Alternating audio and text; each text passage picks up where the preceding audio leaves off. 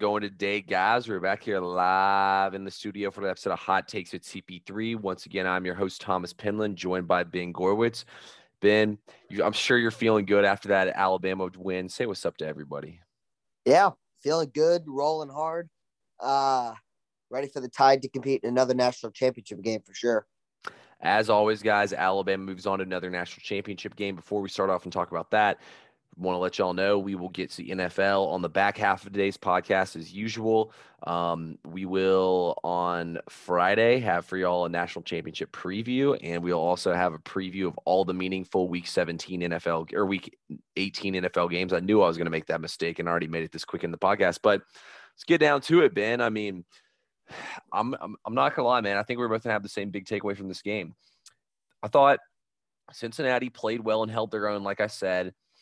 I should have bet the under and not Cincinnati catching the points. I mean, I saw it about 5 minutes into the game. I was like, damn it, why didn't I think of that off a rip that I should have just done that? Because let's be honest, I mean, Alabama, Nick Saban knew that they were much bigger than Cincinnati in the trenches, and they pushed them around. Up front, Evan Neal completely eliminated. I mean, I honestly thought he should have got – I don't know if they give an MVP or not of those games, but I thought it should have been Evan Neal. I just felt like he completely eliminated whoever was blitzing him from Cincinnati. And the entire Alabama line, they just pushed him around up front. You know, they didn't even really try to go at Sauce Gardner and Kobe Bryant, who we had featured. I mean, I thought those guys played a great game, but Alabama saw the weakness and they exploited it. I mean, it's just like they did against Georgia. They saw the weakness and they exploited it. On the flip side of things, Desmond Ridder, I mean, I thought Ridder played a good game. I felt like he didn't gamble enough and try to make the big play, but also too, you know, he didn't really have time. And I don't think they called the plays that give him time. You know, he got those passes batted down at the line of scrimmage, overthrew probably the one chance they had to get a touchdown.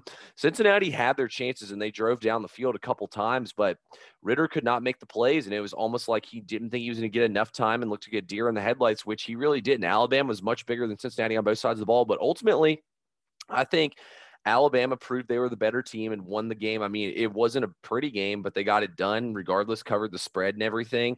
But, you know, I thought Cincinnati did a good job of showing that they deserved to be there, and I don't think anyone questioned it. Yeah, I wouldn't say Cincinnati got embarrassed at all. I agree with you on a lot of what you said. I'll mention, you know, Kobe Bryant and Sauce Gardner. Both of them lived up to the hype. They both were outstanding. They were physical. With the Bama receivers, they really forced them to get open. And whoever number 21 is on the defensive line for Cincinnati played one of the greatest games an edge rusher has played against Alabama all year. I can't think of his name, but he was in the backfield more than anyone. I would have loved to see him lined up on the other side to see if he could do the same things on Evan Neal. Evan Neal is the best left tackle in football. He's expected to be the first offensive tackle taken, which has become a common occurrence. The left tackle at Alabama's taken really early in the draft in recent years. I don't think he's given up a sack in 3 years of starting at Alabama, but he didn't get that matchup. They kept the guy on the other side, and he was doing some damage. I thought they got decent pressure on Bryce Young really all night. To Desmond Ridder, I agree with you. I don't think they had a very good game plan that surrounds his skills going into the game. I think they should have done the quick pass game the entire game. Mm-hmm. They should have just abandoned the run early. I think it was very clear that they weren't going to be able to run the football with the quarterback runs that he can do. Yeah. That was pretty established early that their offensive line wouldn't be able to block. But quick passing game, you're not asking your offensive line to do all that much. Mm-hmm. I don't feel like they did that. I thought he did as well as he could. I mean, listen, his offensive line got dominated by Bama's defensive line in blitz packages. On the flip side for Alabama, they dominated this football game. From the trenches to running down your throat. Yep. They didn't need to have any of the big plays. I mean, did Bryce Young look great? No, but he didn't really need to. Brian Robinson, phenomenal. I thought Trey Sanders ran the ball hard. Hey, and Ben, you did call Brian Robinson having a big game. You told me that it wouldn't matter they were missing the wide receivers and Brian Robinson would run all over them. And the thing is, the last two games Alabama's played, which Georgia in the SEC Championship and Cincinnati, they've shown people that they can win two different ways if they need to. Yep. Georgia, it's really hard to run the football. So what did Bama do? They opened the game up to Bryce Young, put it on his shoulders and said, go throw us to a win. He did that and he made it look easy. Against Cincinnati, you're facing the top defensive back in college football.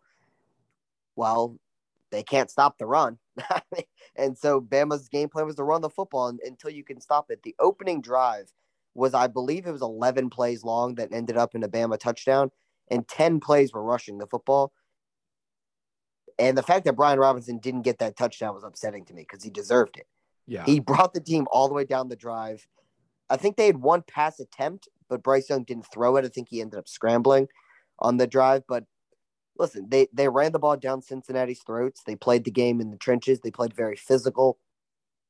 They dominated the football game. I mean, I don't know like what Bama could have done to be more impressive. They covered a double-digit spread of 2 touchdowns.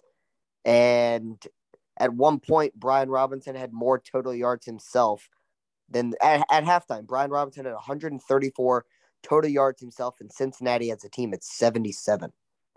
So Jeez. what I was talking about with the Bama defense going into this game was they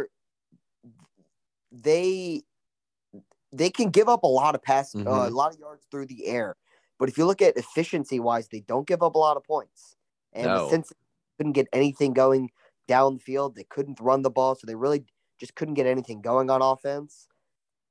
You know, the thing is, like, when you're an underdog, especially by 2 touchdowns, just under 13.5, whatever it was. Yeah. It's almost like you need to play aggressive every single play. If you throw the ball downfield and you get intercepted, who cares? If Cincinnati lost, I don't know, 42-10, who cares? You were expected to lose by double digits. It's almost like they tried to play their game plan, what got them to that point, and think that they could just do it all over Alabama, and they learned real quickly that it's a different animal. Yeah, well, like I said, they played not to get embarrassed, which, is not a bad game plan. But like you said, if it's not working, you got to try something. Like, I was looking for Cincinnati to pull out a trick play, maybe like a halfback pass, that double reverse where the wide receiver tries to throw it or something. They just never really tried anything like that. It was kind of like they just accepted it and kept going. But yeah, I thought it was a completely dominant performance by Alabama, and, Cincinnati showed up and didn't get embarrassed. That defense is – I mean, I would say Cincinnati's defense ranks within the top 5 units in all of college football, offenses and defenses. I'd say, if anything, Sauce Gardner's Kobe Bryant stock just went up even more.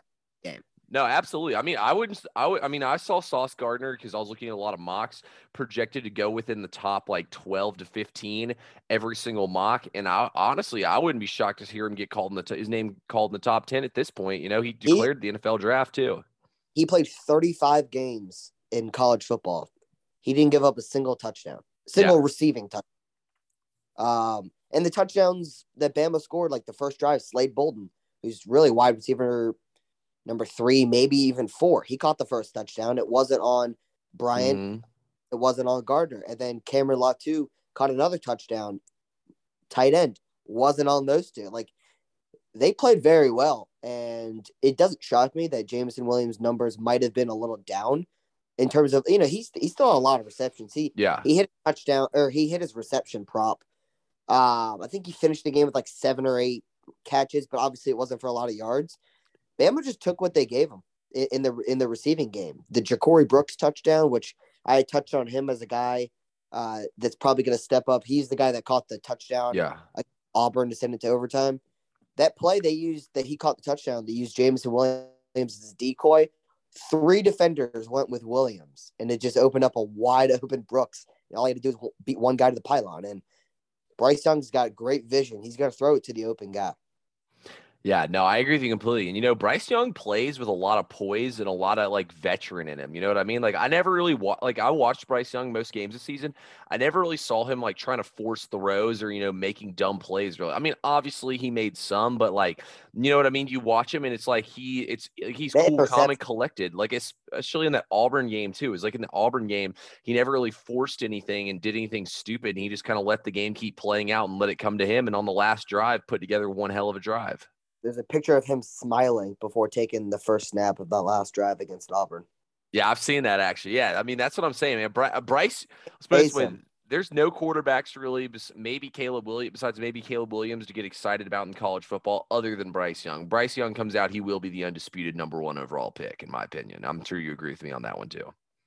Could go back-to-back in the Heisman race. Yeah, I would not be shocked to see that happen either. Doesn't although we thought the same thing with Tebow and some of these other guys, but hey, But it's tough. It's really tough. Yeah, I'm just saying, like he almost seems like a player that talent wise, he may not need another year of college football, but by rule he has to, and he's going to take advantage of it. I would imagine he finds a way to get even better this offseason. no, I agree with you completely. I think he's going to keep getting better. I think he's going to be a beast in the NFL too. Yeah, if he came out, I think he'd definitely be the number one overall pick in this NFL draft. So, but actually, I think Jacksonville is the number one overall pick right now. But whenever the first team selects that needs a quarterback, he would go for sure. Anyway, Ben, let's talk about the other game. This game, I mean, college football playoff win as it always goes, guys. Usually these two games are always blowouts, and this game was a blowout. Michigan drove down the field to start the game off against Georgia.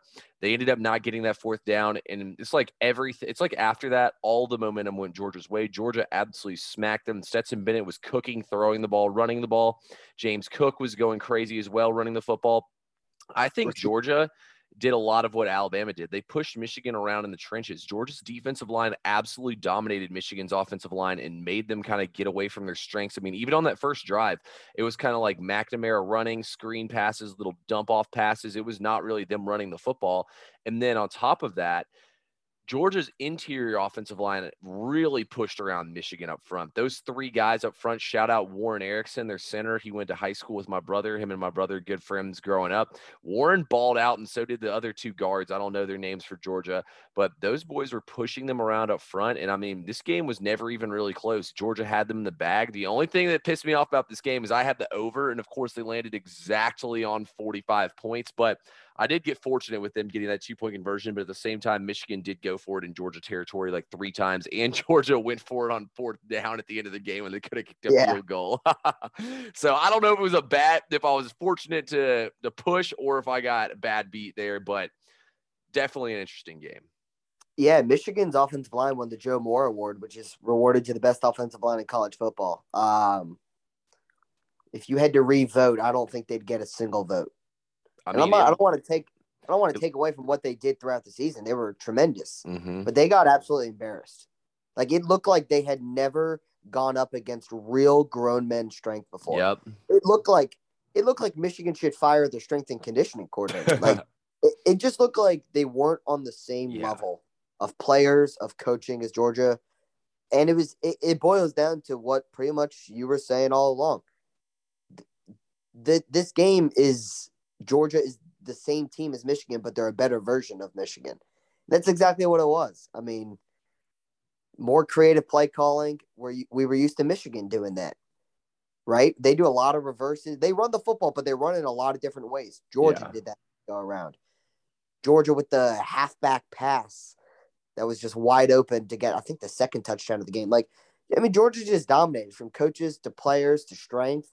This was never a game. The offensive lineman for Michigan showed up in shirts that said, "Run the damn ball." They couldn't block me if they tried. I mean, like, they got absolutely embarrassed. Everyone on Michigan should be embarrassed of that performance, not of the season they've had. They still had a tremendous season. Winning 12 games is no, I mean, it's nothing to put your head down on, but they got embarrassed, and it is what it is at this point. We knew that Michigan wasn't as good as Georgia. We did think they could at least fight with Georgia a little bit, and they didn't.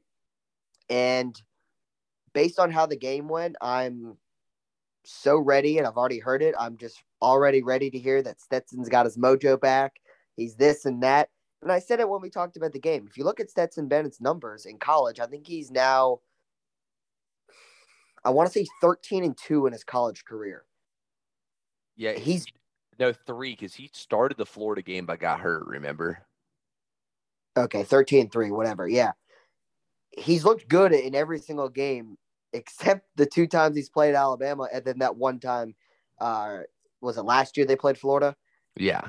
But Georgia had a lot of injuries in that game. Not to make an excuse, but they lost a couple of receivers in the game. It is what it is. Like, just because Stetson plays great against Michigan, who does have a good defense, doesn't mean he can do it on Alabama. Even if Michigan's defense is technically, statistically better than Alabama's than it was all year, he hasn't proven that he can even come close to beating a Nick Saban defense. He did what he did all season long. He dominated the opposing, Mm-hmm. looked like a starting college football quarterback, and nobody should have worries on him. We'll see if he can do it on the big stage once again against Alabama. Because I'll tell you what, most of my Georgia fans still don't believe in him.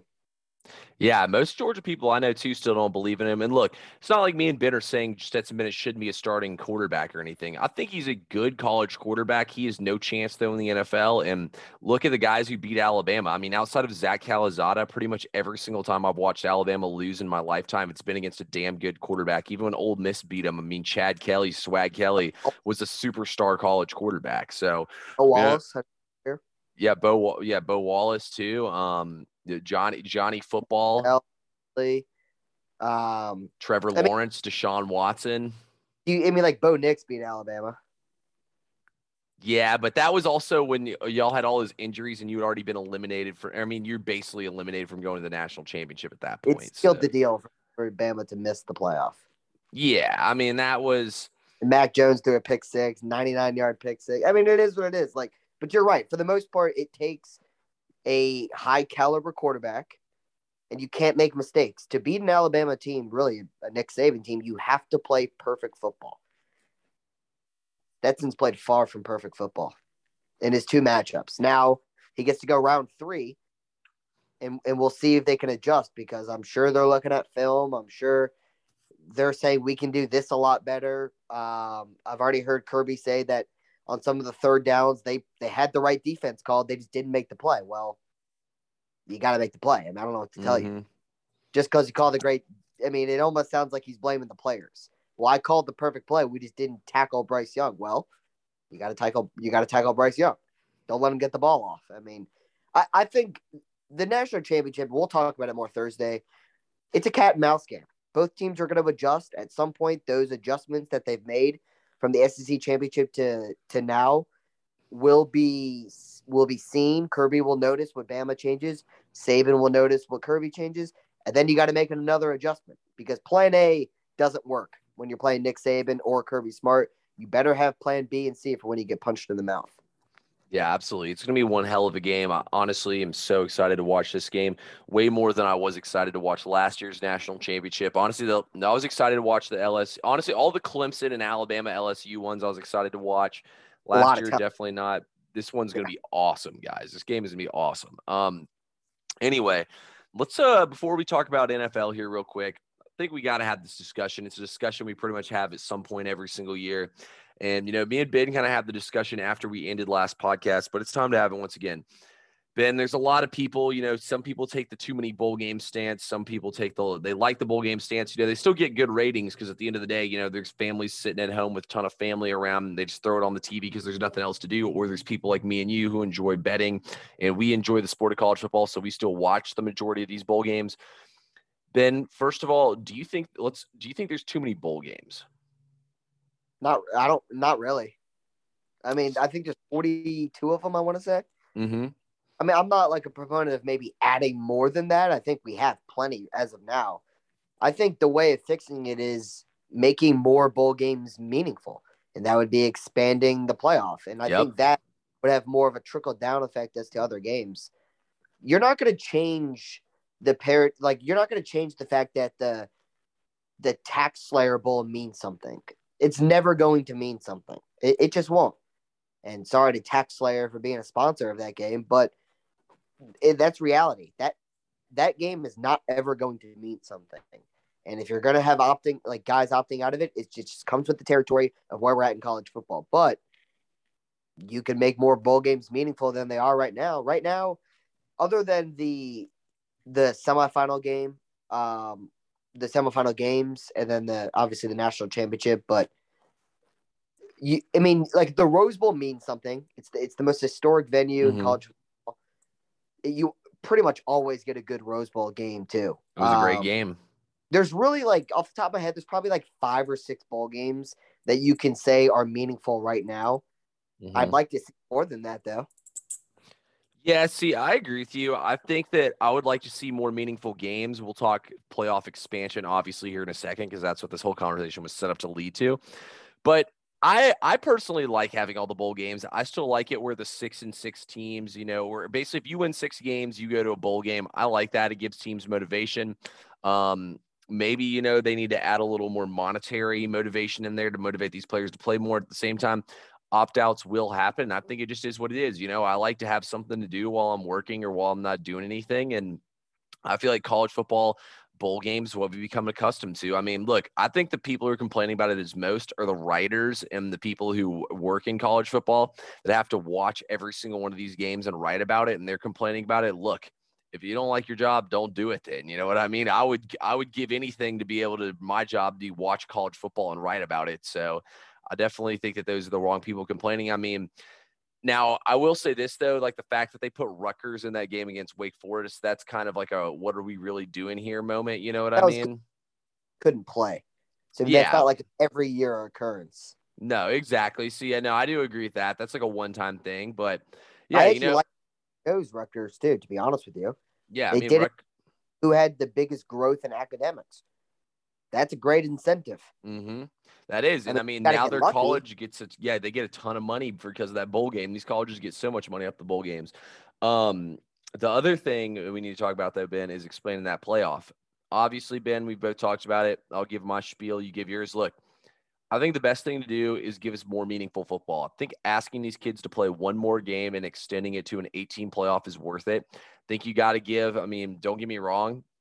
There's some years like this year, I would say the Pac-12, ACC probably didn't deserve to have a representative in there, but still, I think you give the Power 5 conferences a representative, then you give your at-large bids to the other 3 teams. So that would have been Georgia, Cincinnati, and Notre Dame. I mean, don't get me wrong, I think Ohio State and Ole Miss are both better than Notre Dame, and since Ohio State probably would beat Cincinnati, but I think Cincinnati earned it over them, and I think that Notre Dame did as well. So at the end of the day, I think you got to extend it to 6 teams, do the 5-team format. I think that it should be that the four conference champions with the best records should host, and then, like, for example, Utah with 3 losses would have to play Pittsburgh at wherever that, if they want to play it, they can play them on neutral sites, they can play them at the team's home stadium, then go to the neutral sites. I mean, it doesn't matter to me. I think at the end of the day, more at the end of the day, the NCAA wants to make money.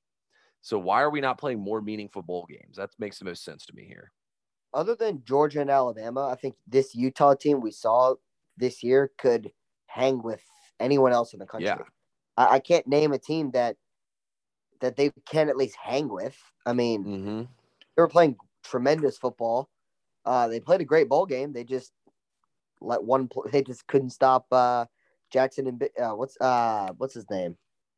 It's Jackson. Smith. Jackson Smith, like Najee or whatever it is, or I can't think of his. It's something like that. Yeah, it's Smith, something with like Najee. It's hyphenated. I don't know how to pronounce it either. I mean, the greatest performance we've ever seen. I mean, Rose Bowl records, NCAA records. I mean, other than that, Utah played a phenomenal game. I mean, I think Utah could hang with anyone. I'm fine with expanding. I wouldn't do more than 8. Then I think it's just ridiculous at that point. I prefer 6 and the top 2 get a bye. That's just me. I was always a fan of the BCS system. Now in that case, this year, if we did a BCS system for 4 teams, I would have an issue with it because that would mean Georgia would not be in the playoff. And obviously I think they deserve to be in the playoff. I think Georgia's the second best team in college football at this point in the season, even though I guess I'm wrong because Vegas still has Georgia favored. But if we did the BCS rankings, Georgia wouldn't be in. Now, if we did 6, they would be in. I never had an issue with the BCS system. I actually didn't like it that we were switching from computer-generated numbers to a committee with humans. Mm-hmm. Humans make errors. Humans are biased. Computers can't be. So I don't know. I'd be fine with going back to the BCS system.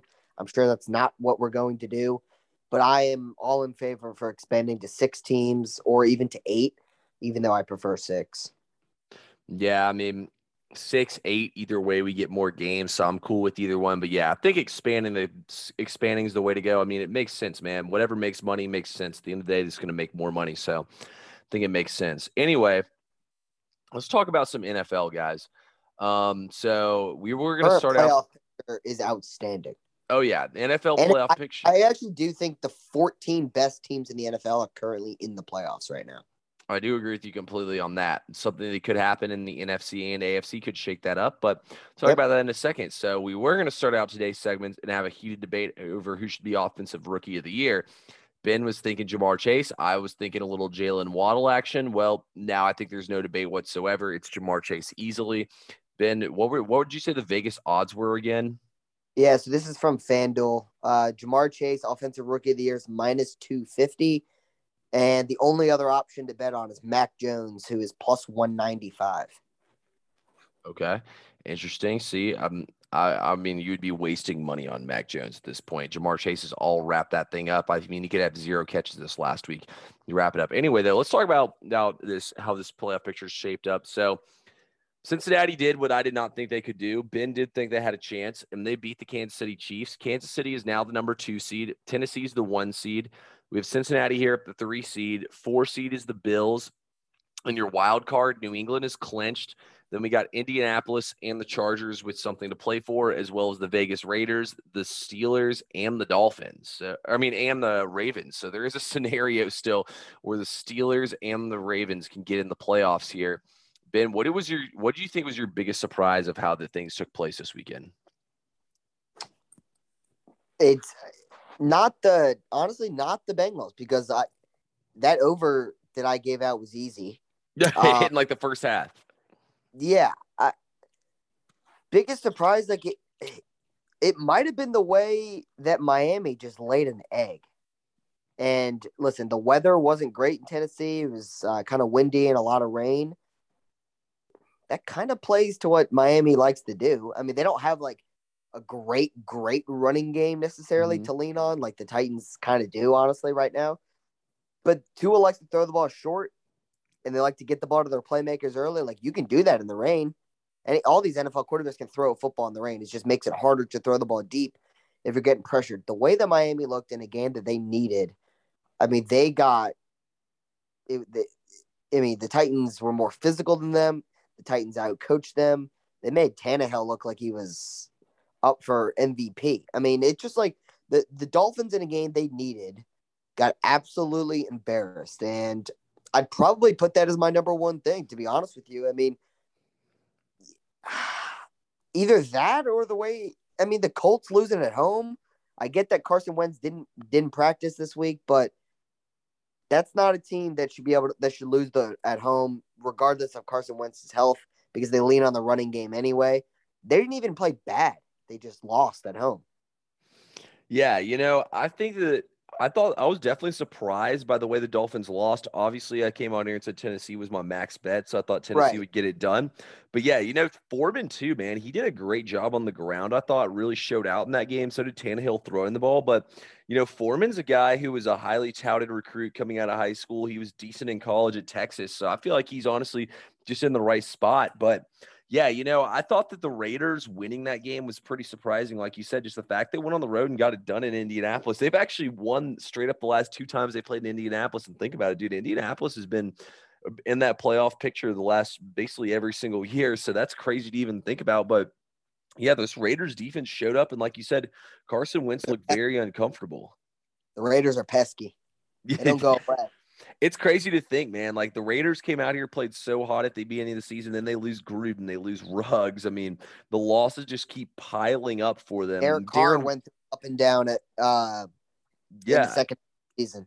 Darren Waller didn't even play for him, and somehow they still pull it out. It's just crazy to see the Raiders still here and hanging around and throwing blows. I mean, I thought Baltimore.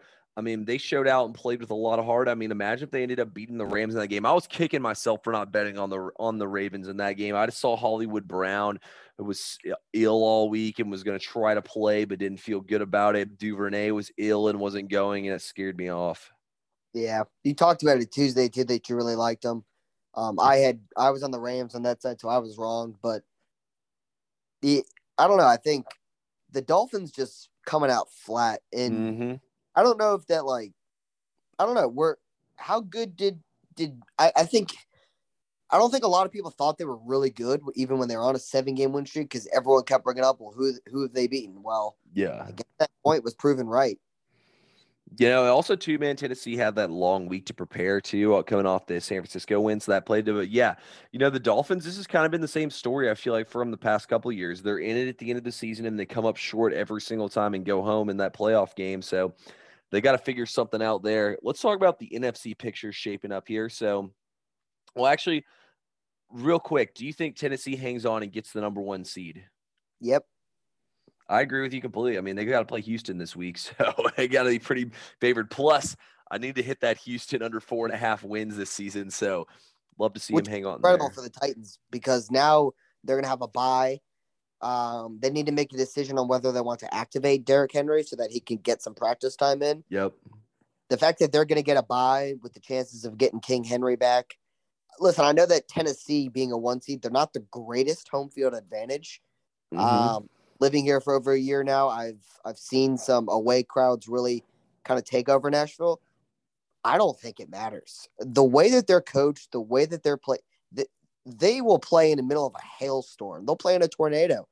If Vrabel tells the boys to line up and play hard and play physical, they're going to smack you in the mouth. They fit the team. The style of play of the team fits the identity of the coach, and they are all on the same page. I don't think it matters whether they won a road playoff game. Was it last year? No, last year they lost to the Ravens in the first round, but the year before that they went up to Baltimore and beat them in a playoff game. So, I mean, this team pretty much has that exact same core. They got They hung with Tannehill and all those guys. Taken. Yeah, they did hang with Kansas City for the first half. Second half, Kansas City pulled away. Also, it's a team that no one gives them a chance because their quarterbacks doesn't do anything flashy. Their defense doesn't have a ton of huge names on it. Everyone does their job. Yeah, and I think the most slept on player in the NFL, or if not the most, but one of the most slept on players in the NFL is AJ Brown. I'm not saying that people don't recognize him as being a good receiver, which they do, but I think AJ Brown is like top 5, top 8 good receiver. I mean, he's absolutely dominated the last 2 days out there, and when he's out there, he is the shoulders of a tight end, but the body of a wide receiver. He's just a freak of nature, and I think really getting him back in there and the fact that they can get Henry back just makes Tennessee absolute weapon. And also, too, Julio Jones was out in that game on the COVID list, so their offense is only going to keep getting more and more healthy. I would imagine Henry's going to be pretty fresh. I mean, what I've heard from other NFL players who have on podcasts that have gone through rehabbing, yeah, your rehab is really hard, but you're also getting a lot of work in. So your muscles are staying fresh as you rehab that one muscle or one injury that you were going through. The fact that he hasn't been tackled recently, I got to tell you what, it's been cold in Nashville recently. We got snow a couple of days ago. It might snow again Thursday. That's not a man you want to tackle when it's freezing cold outside. No, not at all. That's the kind of guy you hit when it's freezing cold outside and you can't feel your upper body anymore. So nobody's going to want to tackle King Henry. He's coming for the AFC. Let's talk about the NFC picture shaping up here, though. So Green Bay has officially clinched the number 1 overall spot. So if the Rams and Tampa both win and they lose, there would be a 3-way tie record-wise, but they beat the Rams straight up, and they have some sort of, I don't know how it works exactly, but they automatically, it's because the tiebreaker is by division, and they're 4-1 in the division, and both those teams are 3-2, and then after that, it goes strength of schedule or something, and they'll have them by strength of schedule. It's a weird way of doing it. So Green Bay will automatically win that. The Rams win a tiebreaker with Tampa Bay. Ben, I mean, we got to talk about it, man. Is Tampa Bay screwed without having Antonio Brown in there? Is this offense not going to be able to do it? Not screwed, because they have 12 man in the ship. I just think they have to change their style of offense a little bit, right? So they're going to be without Antonio Brown, I would assume. He hasn't been released from the team. And they're going to be without Chris Godwin, who they lost to, was it a torn ACL? Yeah, he tore his ACL. He's still the big-time playmaker on the outside in Mike Evans, who, if he's one-on-one, you throw him the football, he makes the play. I think they just changed I think they go back. I think Brady can kind of implement with Bruce Arians and Byron Leftwich an old-school Patriots offense. They have 3 really good tight ends. They have Gronkowski, who's obviously Brady's best friend, Hall of Famer. Yep. O.J. Howard, who's a very good target when healthy, and he is. And Cameron Brate, who's a veteran, who's, I'd say he's got good hands. He runs good routes. Absolutely. And Braid and Gronk are also very good at blocking. I don't know how good OJ Howard's been as a blocker. I just know he's more of a receiving tight end.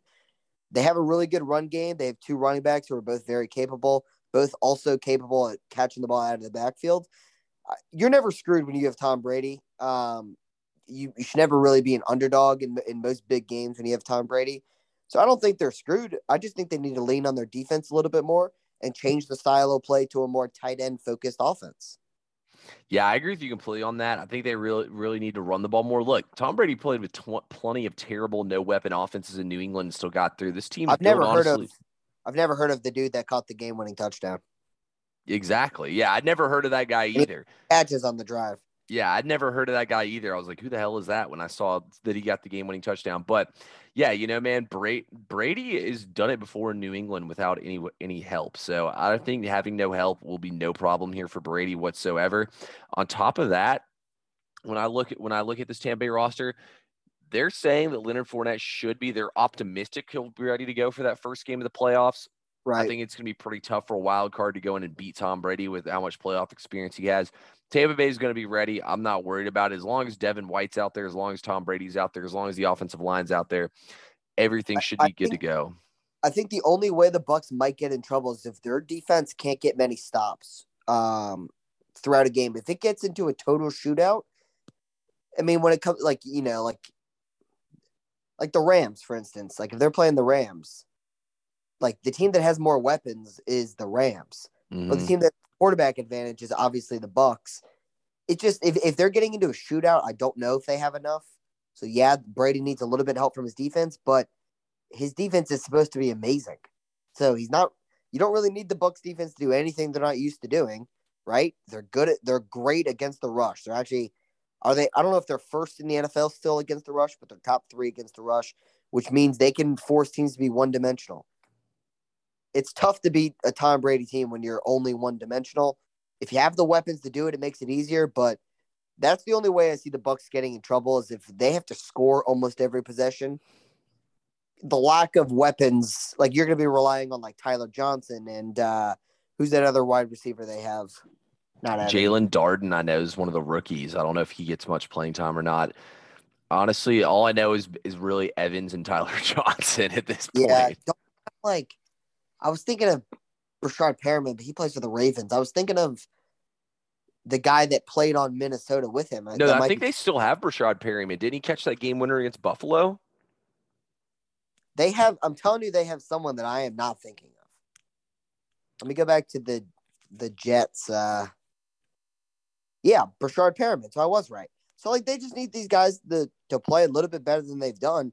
They've been in the system for a couple years now. So him and Brady, got to put in the extra work. Brady will get these guys ready to go when it comes playoff time. No, I absolutely agree with you on that one, Ben. And look, the way things are going to play out right now, I mean, I think Tampa Bay is definitely going to handle Carolina on Sunday. On top of that, so it looks like Arizona's locked in at the 5. Arizona or the Rams will be the 5 seed to play Dallas. I mean, I think San Francisco's. If I'm them, I would rather play the Eagles, but I mean, I think San Francisco is damn good. I mean, San Francisco versus Tampa Bay would be a tough matchup. I don't know. The Bucs play extremely well at home. Yes, I realize they don't have all the weapons that they've had. I just think it's a tougher game. Like if I'm the Bucs, I'd rather play the Eagles. Absolutely. Because of the run defense that the Bucs have, but I don't think the Bucs have any trouble in round 1. I really don't. They're playing at home. What if they play the Saints? If they play the Saints, then it's a little tougher because of the matchup that the Saints defense have had with Brady. But how many points do we really think the Saints are going to be able to score? Like Brady gets 2 touchdowns in the game, that game's over. Exactly. No, that's what I'm saying. I wouldn't be worried about that. If anything, I'll be slamming the under in that game if those two teams play against each other. He can afford to make a mistake against the Saints defense because their offense won't take advantage of it. Exactly. Yeah, it's going to be interesting, Ben, to see how everything plays out. Eagles have officially clinched, even though San Francisco is ahead of them because they tied with them. If San Francisco is not officially in, so the Eagles have officially clinched a playoff berth. The Saints and the San Francisco are the only teams that could flip-flop each other. And so the Saints play the Falcons and the 49ers play the Rams. So the Saints need to beat the Falcons and the 49ers to lose, and they're in. Yeah, all I know is it's not going to be easy for the Saints, man. What happens, Whenever there's what happens if they both lose? 49ers stay in? Yeah, the 49ers would stay in at that point because the Saints have one less win than them still. The Saints absolutely have to win, and the 49ers have to lose to the Rams. And as been brought to my attention and reminded me, Kyle Shanahan does own Sean McVay. And also on top of that, look, the Falcons are home dogs versus a rival like the Saints. That's when the Falcons get up to play against them. I think is going to be playing again, too. Not official, but. Yeah, no, definitely not official. I agree with you, though. He probably will. I mean, Jimmy Garoppolo has a broken finger on his hand. It's not like he's on his throwing hand. He's not going to be able to come back Trey from that Lance in 1 week. Pretty good, too. I did, too. Look, in the first half, he threw that bad interception. They couldn't really do anything. But in the second half, he settled in and played really good football. You know, I watched that whole game, too, against Arizona. And even though he honestly didn't play that great of a game, he had the chance to make the plays, and he was close to making them. I think it really all came together for him in the second half of that game against Houston. And I think I would not be shocked at all to see him play a great game this Sunday. I mean, he just needs more reps. He needs more game experience. I mean, it's tough to play like week 6 and then not play till like week 15 and just go out there and replicate what you're doing in practice. I mean, Jimmy G hasn't given Trey Lance the opportunity to play because he's had a pretty decent season, and I thought Trey Lance did fine. No, I agree with you completely, Ben. Get the ball to 19 and 85, and they'll do just fine. Exactly. Get that ball to Deebo Samuel, George Kittle. You'll be doing just fine. Ben, before we get out of here, man, let's talk about these NFL awards, though. You know, we haven't really talked about them that much. This hasn't really been worth our time talking about the MVP because the award's been wide open all year. Well, Ben came on here a couple of weeks ago, guys. As predicted, he said Aaron Rodgers was going to win NFL MVP. Ben, what are those odds at now? I said it like 3, maybe 4 weeks ago at plus 700. Said it's definitely a nice one to take a flyer on. I've thought the Packers were the best team in football for months now, and I've said it multiple times. Aaron Rodgers is your current favorite. These are according to FanDuel. Minus 400 to win MVP. Tom Brady is in second at plus 550. And then tied for third, you have Jonathan Taylor and Joe Burrow at plus 1,400. Listen, I thought the Packers would clinch the 1 seed in the NFC. The only way they're going to do that is Rodgers balling out. If you look at his numbers against divisional opponents, he absolutely owns them. He doesn't just own the Bears; he owns the entire NFC North. Yep. He hasn't thrown a pick against an NFC North opponent in a long time. He just makes it look too easy. He's got a lot of weapons, but he also uses them in the right way. And the great thing and the reason why I think the Packers are the best team in football, for the first time in a while, they're not relying on solely on Aaron Rodgers to win them football games.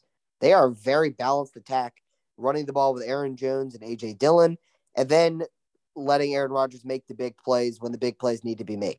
They're not asking Aaron Rodgers to throw the ball 50 times and make magical plays. They're just asking for balance, and they have a lot of balance. A.J. Dillon, oh my God, he is unbelievable, and he's a running back 2 on the team. And he's a clear running back, too, since Aaron Jones is a stud. Yeah. They have it all figured out right now. LaFleur and Rodgers are on the same page. You know, Rodgers and Adams are always on the same page. And if they can run the football down people's throats like they've done for most of this season, I don't know how a team's going into the frozen tundra of Lambeau and beating a balanced attack like the Packers are showing. You know, if Chris Godwin was healthy or they still had Antonio Brown, I would try to make a case for that bad man down in Tampa. But, you know, Ben, it's tough for me to make a case against the points you just made there. Although I will say there might be a team or two over in the AFC that would love to link up with them in the Super Bowl and give them a run for their money. But, yeah, it'd be tough to go against the Packers to win the NFC. Anyway, Ben, what were the other awards you wanted to mention? Ben's got all the odds and everything pulled up. Ben, read them off to us. Let's go through them. Went through the offensive rookie of the year. Jamar Chase was minus 250. Mac Jones was plus 195. Defensive player of the year, TJ Watt, minus 400. Second place is Micah Parsons at plus 400. Aaron Donald plus 900. And then Trayvon Diggs plus 4,000. We got to talk about TJ Watt because what this man is doing is just annihilating opponents. I mean, the award so he's got, in 76 total games, he has 70 sacks. The only player in NFL history who has a better pace than that is J.J. Watt, who had 70 sacks in 75 games. These guys are just dominating. I mean, it's stupid what T.J. Watt is doing to right tackles and left tackles in football. He's honestly making it insanely easy. That dude he just does. I mean, he's been the sack leader. I think it's going to be his fourth consecutive year in the NFL being the sack leader. It's just unbelievable what he's able to do. And then the Coach of the Year award. Zach Taylor from the Bengals is plus 155 is the current favorite. Matt LaFleur of the Packers is plus 170. Mike Vrabel for the Titans is plus 400, and then it drops off. Bill Belichick, Nick Sirianni, and Frank Reich are all plus 4,000. Very deserving for what Zach Taylor's been able to turn around with the Bengals team. You know, a lot of people, including me, doubted him, and some people thought he should have been fired after year 1 and 2. Well, now he just won the AFC North. So a lot of props to Zach Taylor and the Bengals. This is the one that I think is it's actually the tightest race. It's the AP NFL Offensive Player of the Year. It's a dead tie. And it's two guys who both deserve the award. It's Jonathan Taylor, the running back from the Colts, and Cooper Kupp, wide receiver from the LA Rams. They're both at minus 110. Yeah, I think it's going to come down to if Kupp can break that receiving record this last week, or if he can get the Triple Crown as a wide receiver. So he needs, I don't think he's even going to break. He might, but he needs 11 receptions to break the Michael Thomas record, which Michael Thomas did in one less game. Asking someone to get 11 receptions in one game is a lot. I don't know how many times he's had more than 10 receptions in a game this season. I can't imagine that many. They're both just carrying their respective teams' offenses. The Colts' game plan is to feed 28 the ball, Jonathan Taylor. The Rams' game plan is not necessarily to always get Cooper Kupp the ball. He's just always open. And when he's open, he's the man at getting yards after the catch. So I don't have an opinion on who deserves it. I honestly think they both deserve it. I just think it's really interesting. They're both minus 110. Tells you the voters in Vegas and the odds makers, they don't have a decision made either.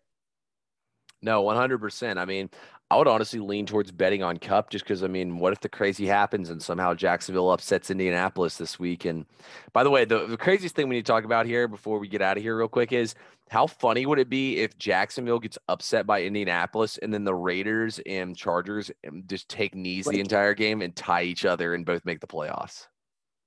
Wait, say that over, because Jacksonville wouldn't get upset by losing. Sorry. If Jacksonville upsets the Colts and beats them, then if the Raiders and Chargers tied each other, both teams would make the playoffs, and the Steelers and Ravens and Colts would all be eliminated. Wow, that's an insane scenario. I mean, obviously, ties, they can happen. They've already happened once this year. I mean, at that point, if that Indianapolis is already lost and it comes down to that, you two playing each other, I would honestly be like, look, let's both make the playoffs and call it a season. I mean, I feel like it's the fair thing to do. That would be insane. I wouldn't predict that that's going to happen, since I'll never predict a tie. And we'll talk about it more Thursday, I would assume. We're doing our NFL or Friday podcast. We're doing our NFL predictions, I would assume. Mm-hmm. Yeah. And was it flexed on Monday night or Sunday night for the Raiders and Chargers? Yeah, so let me tell you all what our NFL schedule is for this week. No Thursday night football, no Monday night football this week. So what we're looking at is Saturday. We're gonna have Chiefs, Broncos, Cowboys, Eagles. Then we're gonna have is that Cowboys Eagles game for seeding? Does that matter? Yeah, I mean, if Dallas loses, they could fall in the seeding because then if they were to be tied with Arizona, they wouldn't have a tiebreaker if Arizona were to win and the Rams lost. So it could end up mattering for seeding. We don't know yet. Then we're gonna have the Steelers versus the Ravens at 1. Let's see, the Falcons Saints are at 4. Bengals Browns at 1. Packers Lions at 1. Bears Vikings at 1. Washington Giants at 1. Colts Jags at 1. Let's keep looking down here. 49ers and Rams will play at 4. The Patriots will play the Dolphins at 4. The Seahawks play the Cardinals at 4. Panthers play the Bucks, and we have Chargers Raiders on Sunday Night Football. So yeah, it could be the knee off. It's win or go home. I mean, winners in and losers most likely out. So just that's going to be the most impossible game to bet because both teams are so untrustworthy. The Chargers do actually play well on the road.